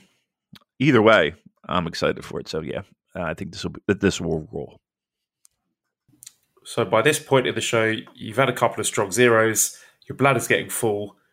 That means it's time for the fifth match, the Never Openweight Championship match, Tama Tonga versus the champion, the Machine Gun, Carl Anderson. So Daryl says, pardon my vulgarity, but how the fuck did Carl Anderson get a singles match at Wrestle Kingdom 17? His last outing, Fale looked like a young Sayama. Bash says, bright lights for like shite all the time. Am I right? Oh my goodness, Damon, that excuse for a wrestling match with Hikuleo at the finals was just the most horrific, my least favourite match of the year by far. And it wasn't, there was no botches or anything, but it was just offensively bland. It was just Carl Anderson at his absolute worst, just sleepwalking through it, just a lazy walk and brawl, and then he was sitting in rest holds for the rest of it. I think he took about 2 bumps, and that's being generous, made Hikuleo look like dog shit. And I know this is part of his gimmick, and I tweeted about this, and he clicked like on my tweet, which I found extremely gratifying. I was glad that he read every single word of mine. Yeah, he did. Did you tag him? I don't know if that's... No. So he vanity searched himself. Yep. Oh. Yep. So he can eat shit, and I'm glad he saw that. And him liking it, as this little, I see you. Oh, good. Glad you read it. And this is not adding to your gimmick. You should be ashamed of yourself for doing that. But to be honest, Damon, I'm not even angry at Carl Anderson, because this is what he does. We all knew he was going to do this. We all knew he was going to win the match. I mean, Carl Anderson versus Tama Tonga at Wrestle Kingdom, that's been the destination from the start, from the second Tama Tonga lost the belt to him. So Carl Anderson does Carl Anderson things. We can't get annoyed at him. You can't get annoyed at a baby for shitting its nappy. That's what they do. I'm annoyed at New Japan here for allowing this to happen. and making Hikuleo look like that. And, you know, I'm sorry, I know that's his whole gimmick, bright lights, blah, blah, blah, all that bullshit. I like to see good wrestlers trying hard to entertain fans and put on a good product. And, you know, you may think that's incongruous with my love for the House of Torture, but to me, these are two very, very different things. To me, Carl Anderson has shown utter contempt for the promotion, for the title, for his opponents, and for the fans. And I hope he just fucks right off out of this company after this. You know, I was going to save it for when we do the Wrestle Kingdom full preview. But, yeah, like the idea that, oh, he's a working man's worker and, you know, he's, you know, doing, you know, the best of smart pro wrestling. Stop it. What is this, 1977? It's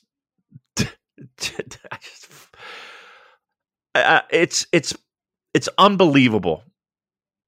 And I don't know why, how New Japan thinks this is a great idea. Well, we know why this has happened.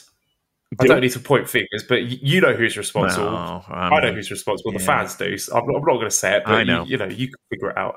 It's not hard. Yeah. And okay, fine, but I don't know. Like, it's disappointing. It's fucking embarrassing. The whole situation has just been a total fucking joke. I get it. It's pro wrestling. I get it. But I hate to sound like a fucking this is my world, but like the fact that we're having to have this conversation and in this day and age, it's fucking preposterous. What? Look, play devil's advocate. Could you tell me one good thing that's come out of this Carl Anderson run? Like, okay, so you could give me the excuse of, well, he draws and he makes the company a ton of money. No one is buying a ticket to see Carl Anderson. No one. He is not drawing any money. He is not. He's involved in shows that make money, but trust me, he's not the reason why a show is making money, to be very clear. I just, with the amount of, once again, let's go back to the fucking Rumble, the amount of talent that is on that show that literally have nothing to do except run in, run out when their time is done, is embarrassing when in a match that should be important, but it's not. And how about Tama Tonga?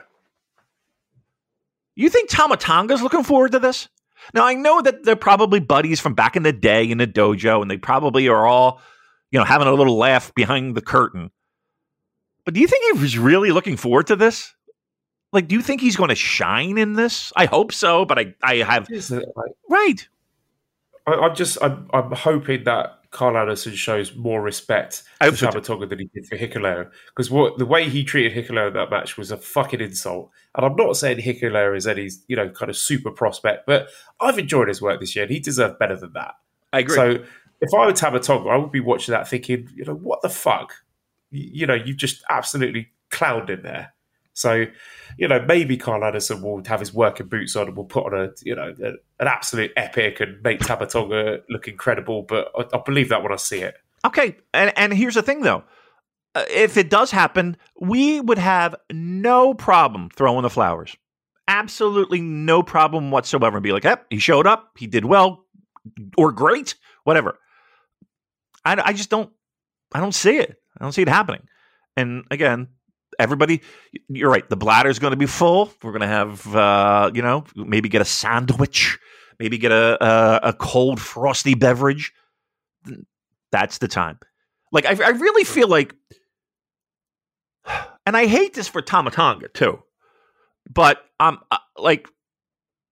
I don't want to say we should all be protesting because there's no way to fucking log it. There's no way to be like, oh, they're away from their TV, but just fucking, I don't even want, I am not at all interested in the match.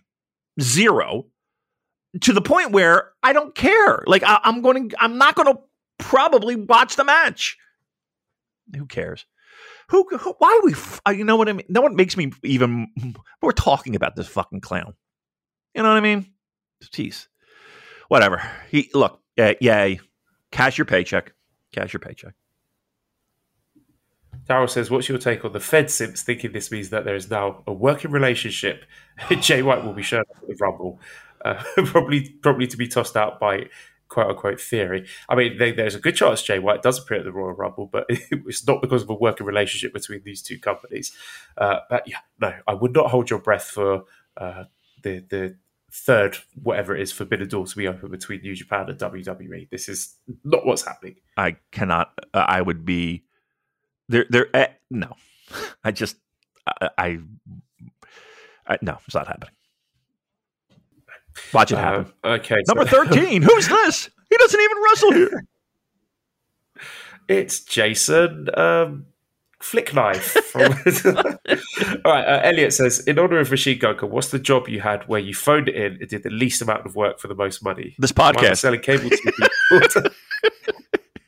Sorry, we get money for this? No, well, come on. Elliot says, mine was selling cable TV door to door, never sold a single cable package, only worked a few days, got a paycheck for 2 months before being angrily fired. I mean, the state I turned up at work yesterday when I was extremely hungover from our work Christmas party. Yeah. I was just sitting at my desk trying not to vomit, putting on Home Alone for the kids. That was a Carl Anderson special right there.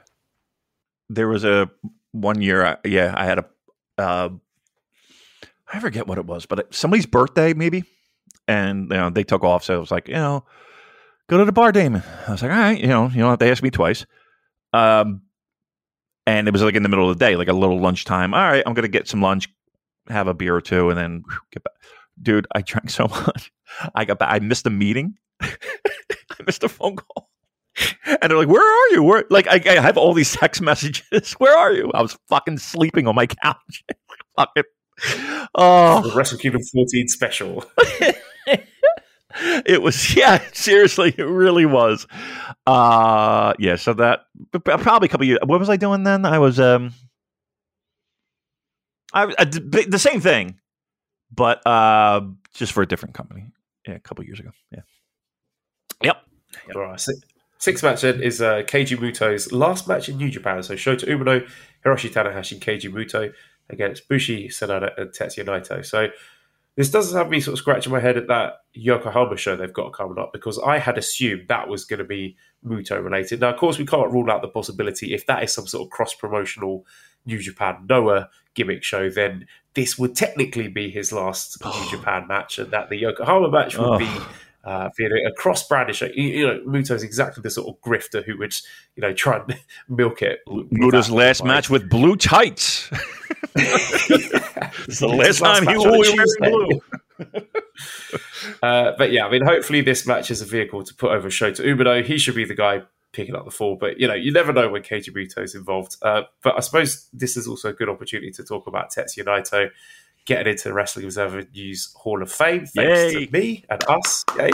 Finally, we don't have to do the fucking discourse next year, because every time I saw a ballot with someone voting in Japan that didn't include Naito, my blood pressure raised several points. So, I'm not going to do the whole rant. If you want to hear some good gloating, then you can listen to Wrestling Omakase, because John Carroll did a tremendous segment on that. But I think at this point, if you are a voter and you voted in Japan and you haven't voted for Naito, you are telling on yourself. You are exposing your whole ass, as the kids would say. So he's in, he deserves to go in, and thank fuck we don't have to talk about it anymore. I saw some of those ballots. Yeah. Oh, but I saw some of those ballots. I was like, what the fuck are some of these people? Absolute state of them. I mean, how do you get a ballot? You just ask? I know. How do we get a ballot? Well, that's a good point. David Bentley Fart says, what should we make of Naito and Tanahashi not having singles matches? Is it just a booking oversight, or is 2023 the year their transition from being top guys? Multiverse Ace says, yeah, there you go. Who do you think comes out of Wrestle Kingdom looking like a bigger star, Ren or Shota? And he also asked what was more painful, Carl Anderson's effort or Harry Kane missing the penalty. Ooh. I mean, that hurt. That was upsetting because we played so well and we tried really hard, and I thought we gave a good account of ourselves, and I wasn't expecting us to beat France.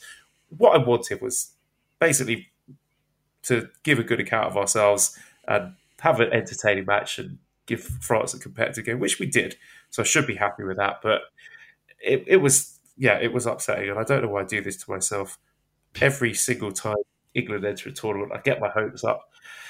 And even now, I'm sort of telling myself, it's a young squad, they're going to be better next time. The comforting thought I have is that the next time the World Cup rolls around, Esther will be 6 and Arthur will be 4. So they'll be old enough to watch it with me, and then I could drag them down into the misery and despair of being an England fan with me. So they can share my pain. I digress. Do you think, like, okay, 1 year, it has to happen one time, right? That's what I mean. Since I've been following international football, I've seen France win multiple tournaments, Germany, Spain, Italy, Portugal, Netherlands, fucking Denmark, Greece are winning shit. So I'm just thinking, when is it our turn? Right. What's going on? Like, surely law of averages, England have got to win something before I'm dead. Right. But that's sports misery, man. I mean, yeah. I mean, I've seen so many dumb, dopey teams win Stanley Cups, and you're just like, well, I mean, come on. What the fuck? One fucking time. Can I just have one? I don't want 12. One. Yeah, I know. Trust me, I'm right there. That's what's pissing me off about France. So, since I've been following it, they've won 2 World Cups. They've won European Championships. They got to 3 World Cup finals, and they're in another one now. Just let someone else have a fucking turn. So selfish. I agree. Bastards. Dicks. Okay, sorry, I've got a huge tangent there. Right. Talk to me about Keiji Muto's last match in New Japan. Okay, I'm excited for it. But I look at this match though. This match is, yes, we have some of the brightest stars New Japan has to offer in this match. One of which is a youngster who is going to have a rocket ship strapped onto him. And there is no question in my mind why he is in this match. And I'm not talking about Bushi, Joel. The reason why Bushi's in this match is just, well, we all know. This is we talk about Western fans, and we talk about this is a Hall of Fame type match with people that are legitimate stars. But, and help me here, because I don't know if I have the exact answer or not. But I'll just say this. Hiroshi Tanahashi is in a multi-man tag match at Wrestle Kingdom. The era of what we were accustomed to, I think, is over. I think this is the beginning of that seismic change. We are no longer in the Tanahashi era. We are no longer in the Ace era. It's a little bit distressful to me. Again, this is a big, huge, marquee Hall of Fame type match for a Japanese audience, and even a New Japan Pro Wrestling audience, as it should be. Hiroshi Tanahashi's in a multi-man tag match at Wrestle Kingdom. I just want people to be able to digest that, because to me, that's the biggest change of all. That's one of the biggest changes of all. And again, the fact of who is in this tag match. They could have picked anyone on that fucking roster. They're here to change the guard. Yes. As I said, I mean, this has got to be the moment to not crown Shota Umino, but, this is very intentional to have, the past ace, present ace, future ace, all on the same team. And yeah, I'll be interested to see where Shota Umino goes after that, because this is a really big spot for him. I know, we're seeing guys like Narita from his class get these championship singles matches, but I think the significance of this 6-man tag match should not be lost on the audience. Okay, 7th match then is the IWGP Junior Heavyweight Championship match, the 4-way between Master Huato, El Desperado, Hiromu Takahashi, and Taiji Ishimori. So again, we talked about this one before. I thought they set it up really well in that fantastic tag match that they had. I think that was at Battle Autumn Osaka, I want to say. But that really got me hyped for it. I think this is going to be the chance to make a start out of Wato. I think it's going to be tremendous fun. I will say Wato has improved. How about that? Again, I am here scratching my head with the limited amount of hair follicles that I do have. Again, he's in a big spotlight match. And there are a lot of guys sitting on the bench. So maybe not in a junior capacity, but still, I think, to me, Master Wato being in the bright lights, that does leave me questioning some things. But this match will be fucking great, right? I don't think anybody's going to think that it's not. And we'll give predictions maybe next week when we do the preview show. But again, another barn burner, another exciting, fun, tons of talent in the ring.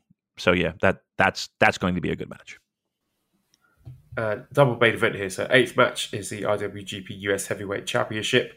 Will Ospreay with his 5th defense against the challenger Kenny Omega. Now, am I overhyping this by saying this has got the potential to be one of the best matches in recent history?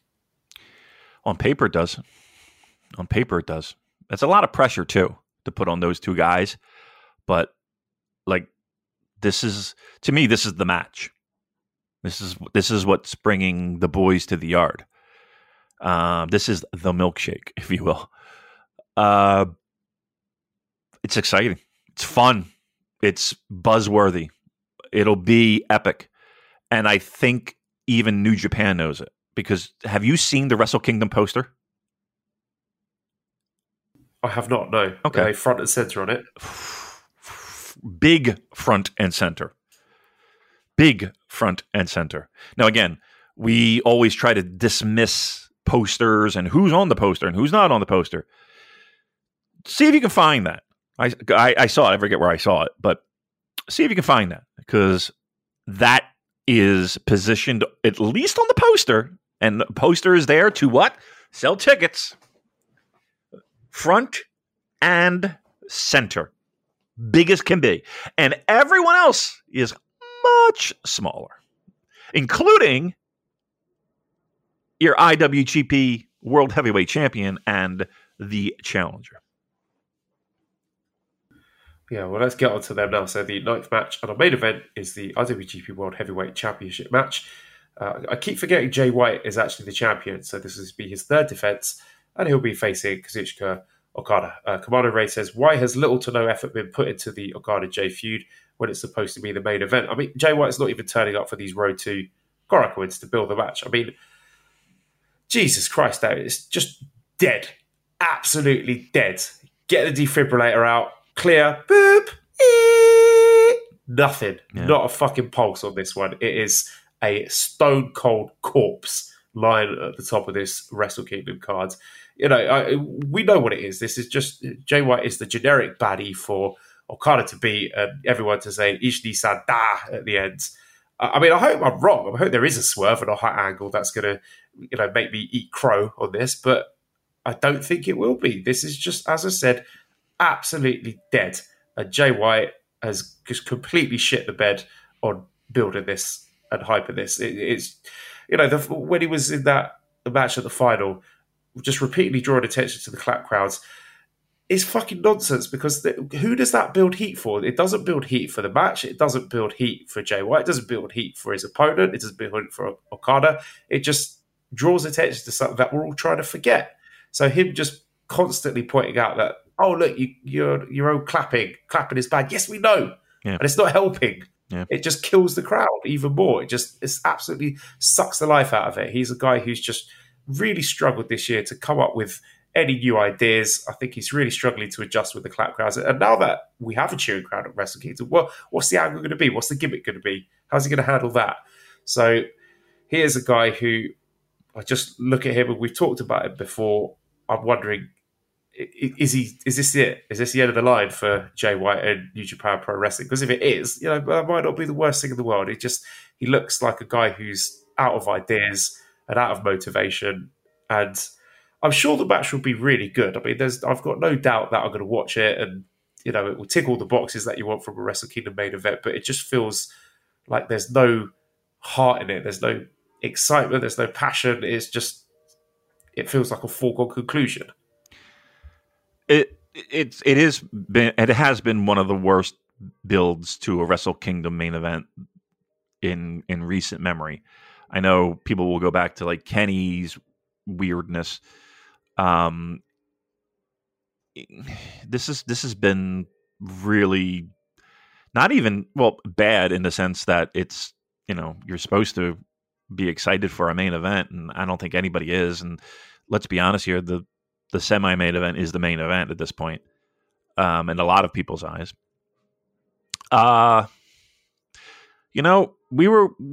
We've been saying it for a while that this Bullet Club thing needs to fucking get moving here.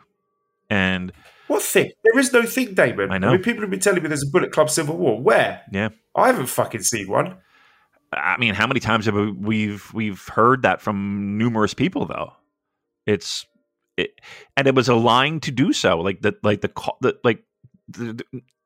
You're right. It's not. It's if it is going to happen, it has to happen at the end of this match, don't you think? Like, don't you think there has to be something that happens where? Because this is literally. How many times have we had this conversation? I know. How many times have we said, "Oh, this is going to be the moment where evil turns on Jay White"? I feel like an idiot even bringing it up. They're not going to make a fool out of me again, David. Okay, I mean, I'm with you. I'm disappointed in the sense that it was there, and it would have been pretty cool. I think, like, it would have definitely, I think, re-energized Bullet Club. It needed to happen 2 years ago. I know. But you thought maybe, okay, this would be it, and it would be done well. I thought, and it was always teased. Look, who knows? But I got to be honest with you. At this point, I don't give a shit. You know what I mean? Like, I don't care what the fuck happens with them. Who gives a fuck? And it's so spread out all over the place, and it's so disjointed, and it's so like, who cares anymore? Yes, the match will be good. Of course it will be good. It's a Wrestle Kingdom main event. It will be good. But yeah, going into it, like on a scale of 1 to 10, I'm probably at like a 2 or a 3 when it comes to excitement level or buzz or. Okay, all right, good question. All right, let me ask: if you were to rank all 9 of these main card matches in order of how excited you are, how close to the bottom is this? Oh, it's like, whew. Like I said, 2 or 3. Like, I'm like, Carl Anderson and Tama Tonga have that hands down, number 1. Trust me, of the entire card,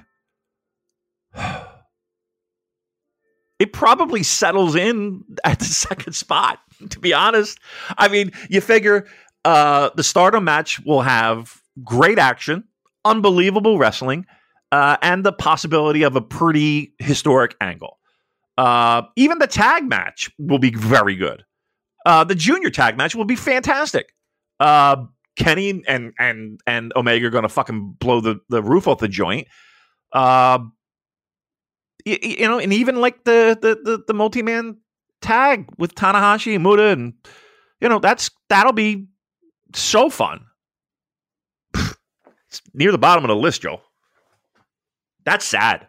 Think about that. That's fucking sad. All right, so let me ask you this.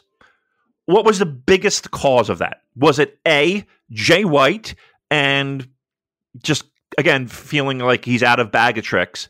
B, Okada with the I'm not defending this G1 thing. I'm it, and that's it. Or is there another reason? I've got to primarily point the finger at Jay White just because, he's... I mean, they should both get some of the blame, to be honest. I think it's just kind of disgraceful that we've got to this point and they failed to do any kind of interesting or meaningful or memorable interactions together. That's got to be on both of them. But, I mean, just the fact that Jay White is not at these Road to Korakuens, which are there primarily to build up hype for Wrestle Kingdom, and for the IWGP champion to not be there is some heinous shit in my eyes. Okay. Now, let me ask you this. Do you think that's more Jay White, or do you think that's the company? Like, the company said, Jay, we need you here. Yeah. And again, this is the same thing that I said about the Carl Anderson thing. They have allowed that to happen, and they've allowed this to happen. If you're in charge of this company, you say, Jay White, get out there and do a fucking face-to-face with Okada or cut a promo on him. Just do something. Just do something to make people give a shit about this match. As much as New Japan does a lot of good things, and New Japan does things that just make you fucking scratch your head like, who's running the ship here? What the fuck? Like, this is a company that, not for nothing, took great pride in their heavyweight title situation. You know what I mean? Like if anything, everything down the bottom of the card was falling apart, you knew that title meant something and it was important and people were into it. I can't remember we would have to go back to pre-AJ, right? Where the world title has just been like, what the fuck are we doing? That's weird going into a Wrestle Kingdom. I got to be honest with you. And I think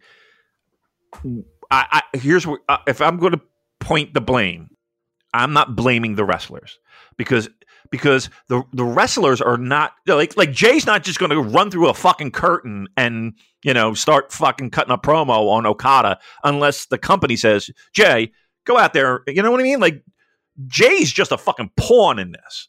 And I don't even think the two guys had a ton of opportunity to build this. Like, I can't put it necessarily on the wrestlers per se. I mean, they weren't really given any opportunity to do anything, right? Yeah, again, that's what I'm wondering now. Our management looking at this thinking, yeah, this is good. This is great. They can't be happy with this. They must. I mean, they had the fucking blueprint of it. They wrote the fucking blueprint. And they I don't know what they're doing. You can blame Jay White all you want. I blame the company. Because the company gave them nothing. To work with. Right, well, let's look ahead then. So Cola Blue says, what's more likely post-Wrestle Kingdom? Jay White babyface run in New Japan or Jay White leaving for AEW or WWE? Cola Blue says, is an Okada heel turn on the cards, perhaps with evil Masahiro Chono goatee, transitioning him to a sort of final boss figure for Umino, Narita, Okada, etc. to aspire to defeat? And Frank says, who do you think the next challenger for the IWGP World Heavyweight title will be? We all know the right answer is Honma. Honma will run wild in 2023. Wow. I mean, just based on promotional materials, I do have a feeling that Jay's sticking around. I don't think it's going to be like, right, January 5th, he's off. Although he is behaving, conducting himself in a way that suggests that he is going to be leaving. Okada, he doesn't need like a, sort of theatrical, dramatic heel turn to do that. He could just slide into that role to be that final boss without having to drastically change his appearance or his behavior. And I think that's one of the things Okada's been really good at, is depending on the circumstances that he's in, he's able to slide into that role. I think one match that sticks in my mind was the 2017 G1 match against, I want to say, Satoshi Kojima, where he was just an absolute shithead in that match, and it was great. So he could do that without actually doing any dramatic narrative turns. Who's going to be the next challenger? That's a tricky one. I mean, it is difficult for me to resist the temptation not to point to Shota Umino and do, the Rainmaker shock, but this time with the roles reversed, and this time Okada's on the receiving end of it. But yeah, maybe it'll be Jonah. Let's say Jonah comes out and challenges him. I don't know. Yeah, I mean, you can give it to one of the up-and-comers. I think that might be a little bit early, but they've done it before. Let's put this show in a nice box and a bow and say it's Shibata. The show in a box and Shibata's brain in the jar. Shibata's brain, yes. Yeah. All right. Flynn says, thoughts on the Wrestle Kingdom card. It's great to see a normal one-night card where every match means something. I'm excited or at least interested in everything on the card except the main. Even without Okada, never really fails in a big spot. I mean, top to bottom, this is I think is a great card. I'm very excited for it. Yep. I'm into everything. And even though I'm disappointed in the build and how it seems unimportant, I know that once the bell rings, I'll be into it. So I think top to bottom, this is one of the most stacked Wrestle Kingdoms cards. Yeah. Looking ahead to New Year Dash, that's going to be a mystery vortex show. So the cards will be announced, will be decided when wrestlers enter the ring with their entrance music. So they're not even going to give you a card on the day. You're just going to have to wait and see who comes out of the ring. So the rumors are that there's going to be a team of All Japan Renegades on this show. So Jake Lee is the big name that has been touted there. Does that excite you? Do you see much of Jake Lee? Are you looking forward to this? Yeah. I mean, it's something new. You'll have new matchups and things that, when G1 rolls around, you're always like, okay, maybe if they pulled somebody from New Japan, or excuse me, All Japan or Big Japan or wherever. Yeah, I'm into it. I could definitely get into that. Yes. All right. Last question for you before we wrap it up. Andrew says, does Takami Obari deserve the Promoter of the Year award for facing down the Japanese government to bring back cheering and for opening New Japan up to work for other promotions? Or does his handling of the Ibushi situation and going along with Carl Anderson's shit disqualify him? I think there are positives, just like with everything with New Japan. There are positives and there are negatives. And that's why we talk about it on this show. Is he Promoter of the Year?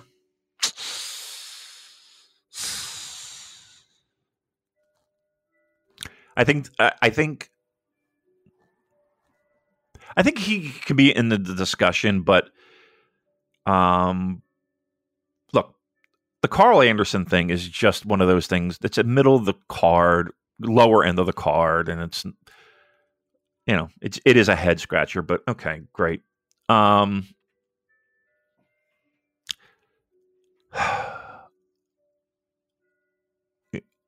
he's not Promoter of the Year.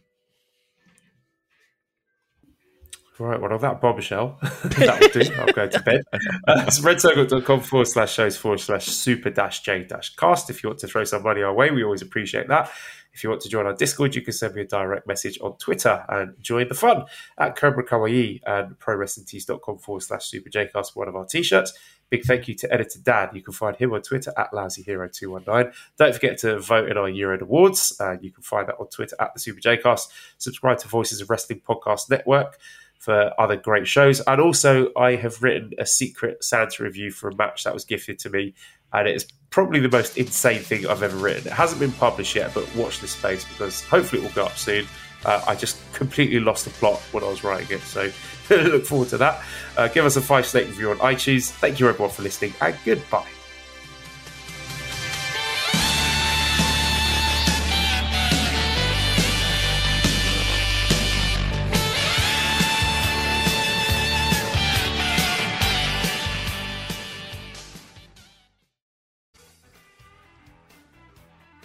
Hello, Voices of Wrestling listener. Dave Ryan here.